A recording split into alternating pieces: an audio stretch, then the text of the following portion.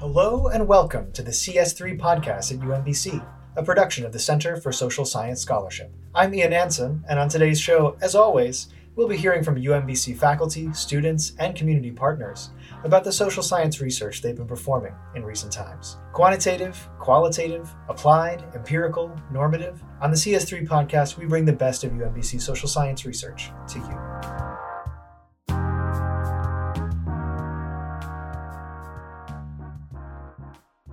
On this week's episode, we talked to Zoe McLaren, Associate Professor in the UMBC School of Public Policy. Professor McLaren has done a great deal of work in recent years on health epidemics, such as HIV and tuberculosis, especially in Africa. What's more, Professor McLaren is an affiliate of the Health Econometrics and Data Group at York University in Toronto.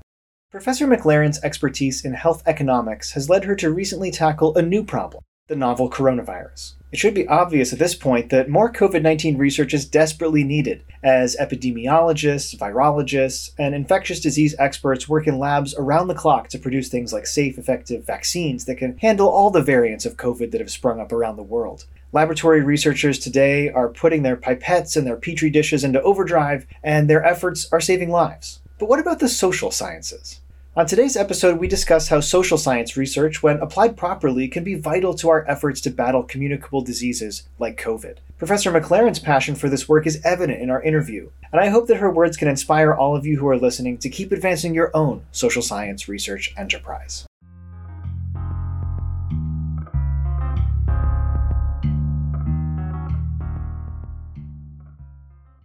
Zoe McLaren, thank you so much for agreeing to talk with us today. I'm really grateful for your time, of course, and I really am excited to hear about some of these insights that you have about public health, about your research on COVID that you've been working on recently, but also some other topics, obviously, that you've been studying over the long haul in several sort of aspects of your career. So the first thing I wanted to ask you really was to maybe talk a bit about this recent work that you've been doing on vaccinations and COVID-19. And of course, since this is a podcast that's focused on the social sciences and on the sort of process of social sciences, I wanted to know what kinds of data or analytical tools or approaches have you used in the past to make the kinds of recommendations that you do in this recent research, and maybe even in some of your other research, sort of your overall approach to empirical social science.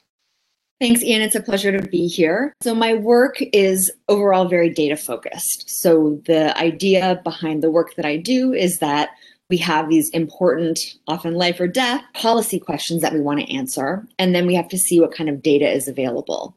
And so some of my work in the past has been about trying to develop connections that would get me access to data that hasn't been more widely released or isn't publicly available, to widen the range of data that we have to answer these questions. And then once we have kind of know what the data available is and we know our policy question, the gap in between is the statistics that will help us analyze the data, develop evidence that can then inform our policy recommendations.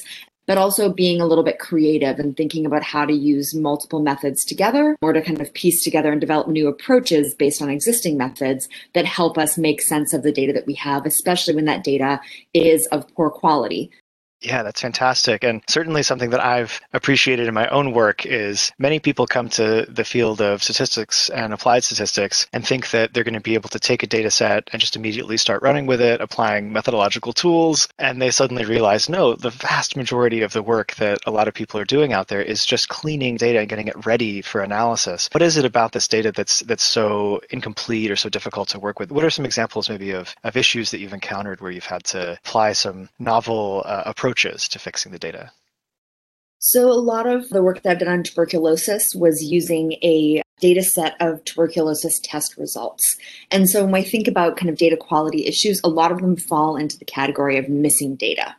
And so that is missing data in terms of you have individuals that are in your data set, and maybe there isn't information recorded for all of the characteristics that you want to know about them. But also you can think about missing data as the people who aren't in your data set. So the data set's only capturing a subset of the entire population that you might be interested in. And so you want to kind of think about what to do about those two things. And with this tuberculosis data that I worked with, we had both of those issues and many more. And so what I was able to do, and part of it was saying, okay, well, maybe we don't have the universe of all of the people that have TB, but we have the universe, we know all the people who have been tested for TB, and saying, well, maybe let's think about the policy recommendations for that group. What can we learn about them, and what policy recommendations can we bring into the game to address that?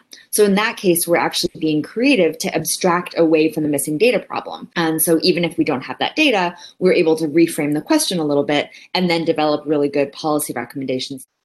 That's such an important insight, to trace the process from just what seems to be a simple step in the research enterprise of just sort of data management and data cleaning and availability, how that influences and has such a strong impact on the actual policy recommendations and the scope of the analysis that we can actually do. I mean, I think that's an incredibly important insight for anyone who's interested in the social sciences and interested in being a practitioner in that respect. So I wanted to ask you a little bit more about your approach to your COVID research, and especially about what it felt like to make recommendations and sort of speak to the broader community out there, people who are being affected by COVID, the population in general. In fact, you've of course, published a number of pieces in a number of news outlets, from the New York Times to Wired Magazine to The Conversation in recent times. And I wanted to know about that. Among these recent findings that you've been able to sort of arrive at in your analyses, what are the most important lessons that you've been able to relate to the public? And what was that experience like? How did you succeed in distilling some of these insights for public consumption?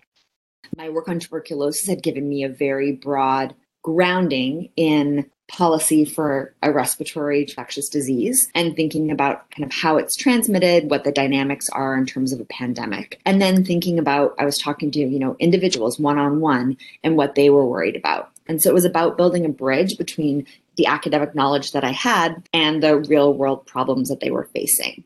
And so a lot of my work that has since been published came out of those conversations with people, trying to help them understand the dynamics of the pandemic, what to expect, how to think about the dynamics when there wasn't good data, when we couldn't see the disease being transmitted through the air, thinking about that kind of stuff. The process of distilling information for the general public from academic research involves a real back and forth, an investment of time, and also have that information they're able to use in the real world or repeat back.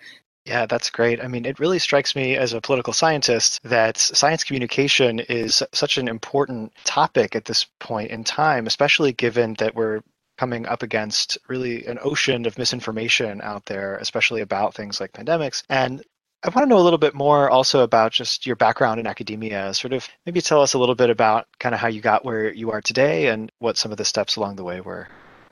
I was interested in global challenges and was concerned about global poverty. I'm often kind of an idealist, want to make the world a better place.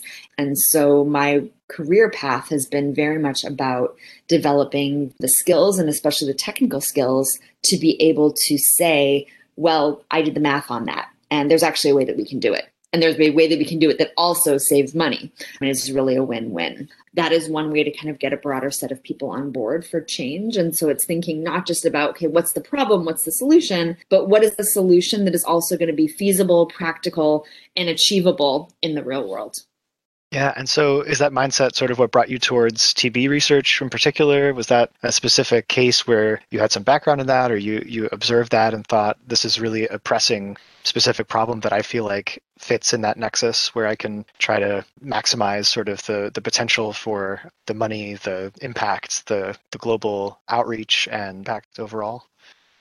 So I started working on tuberculosis about 4 or 5 years after I was on HIV exclusively. And I kind of stumbled across tuberculosis actually in the process of doing some planning for an infectious disease course that I was teaching. I kind of thought, well, I've been working on HIV for so long, and I never really stumbled across anything on tuberculosis. And I thought, this is a really important disease that's kind of invisible. And so I realized there was a gap in the literature in terms of the type of work that I was doing, and that I was going to be able to translate the approaches I'd used for HIV towards tuberculosis. Yeah, I agree entirely. That's an incredibly impactful sort of endorsement of the work that we do as social scientists and the kinds of impacts that we can have. Policy is fundamental to so many of these outcomes. And so in that sense, if some listeners maybe are hearing this podcast and getting galvanized and thinking about doing some of their own social science research in the future, do you have any advice for fledgling social scientists, people who are interested in getting involved maybe in the study of policy, the study of health outcomes, maybe other topics that are adjacent? I would say 2 pieces of advice or 2 avenues to pursue. One is to develop strong technical skills. And so in my case, that's quantitative analysis skills, working with data.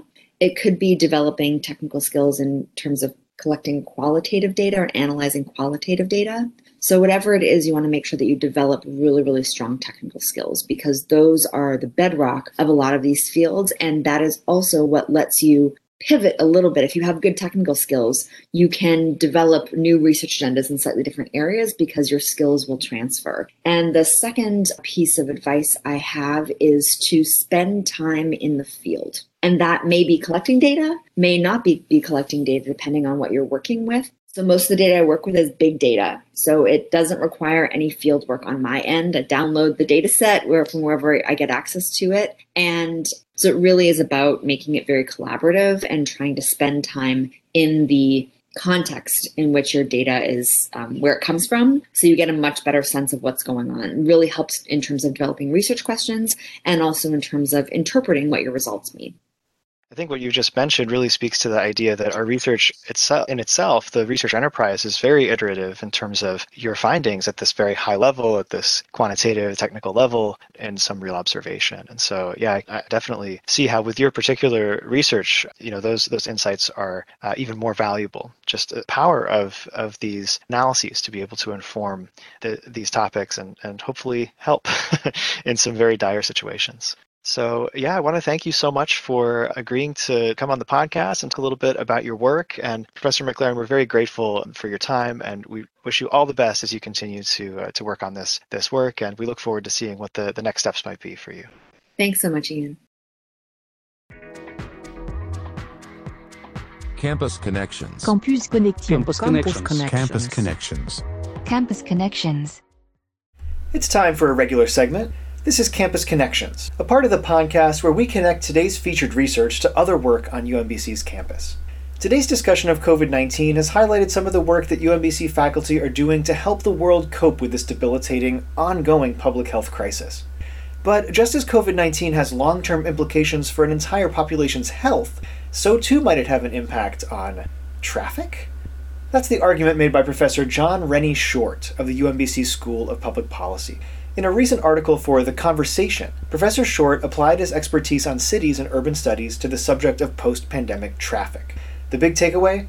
As traffic rebounds, expect old challenges to re-emerge and new challenges to present themselves. Some of the biggest issues we might expect will revolve around public transit, which has been crushed by funding problems due to low or suspended ridership during the pandemic. We might also see some political battles on the horizon, as temporarily repurposed parking spaces and streets could be clawed back by cities which prioritize the right-of-way of drivers. Other cities, though, could expand these programs in an effort to make their roadways more friendly for pedestrians and cyclists. Whatever happens next, it's another important reminder that whenever you're stuck in traffic, you can thank public policy for your frustrations, just as much as you can that guy in the pickup who just cut you off. Hey, come on, man, use your blinker. That's all for today. Thanks for listening. We'll see you next time. Retrieving the Social Sciences is a production of the UMBC Center for Social Science Scholarship. Our director is Dr. Christine Mallinson, our associate director is Dr. Felipe Filomeno, and our production intern is Jefferson Rivas. Our theme music was composed and recorded by Dewan Moreland. Find out more about CS3 at socialscience.umbc.edu. And make sure to follow us on Twitter, Facebook, Instagram, and YouTube, where you can find full video recordings of recent UMBC events. Until next time, keep questioning.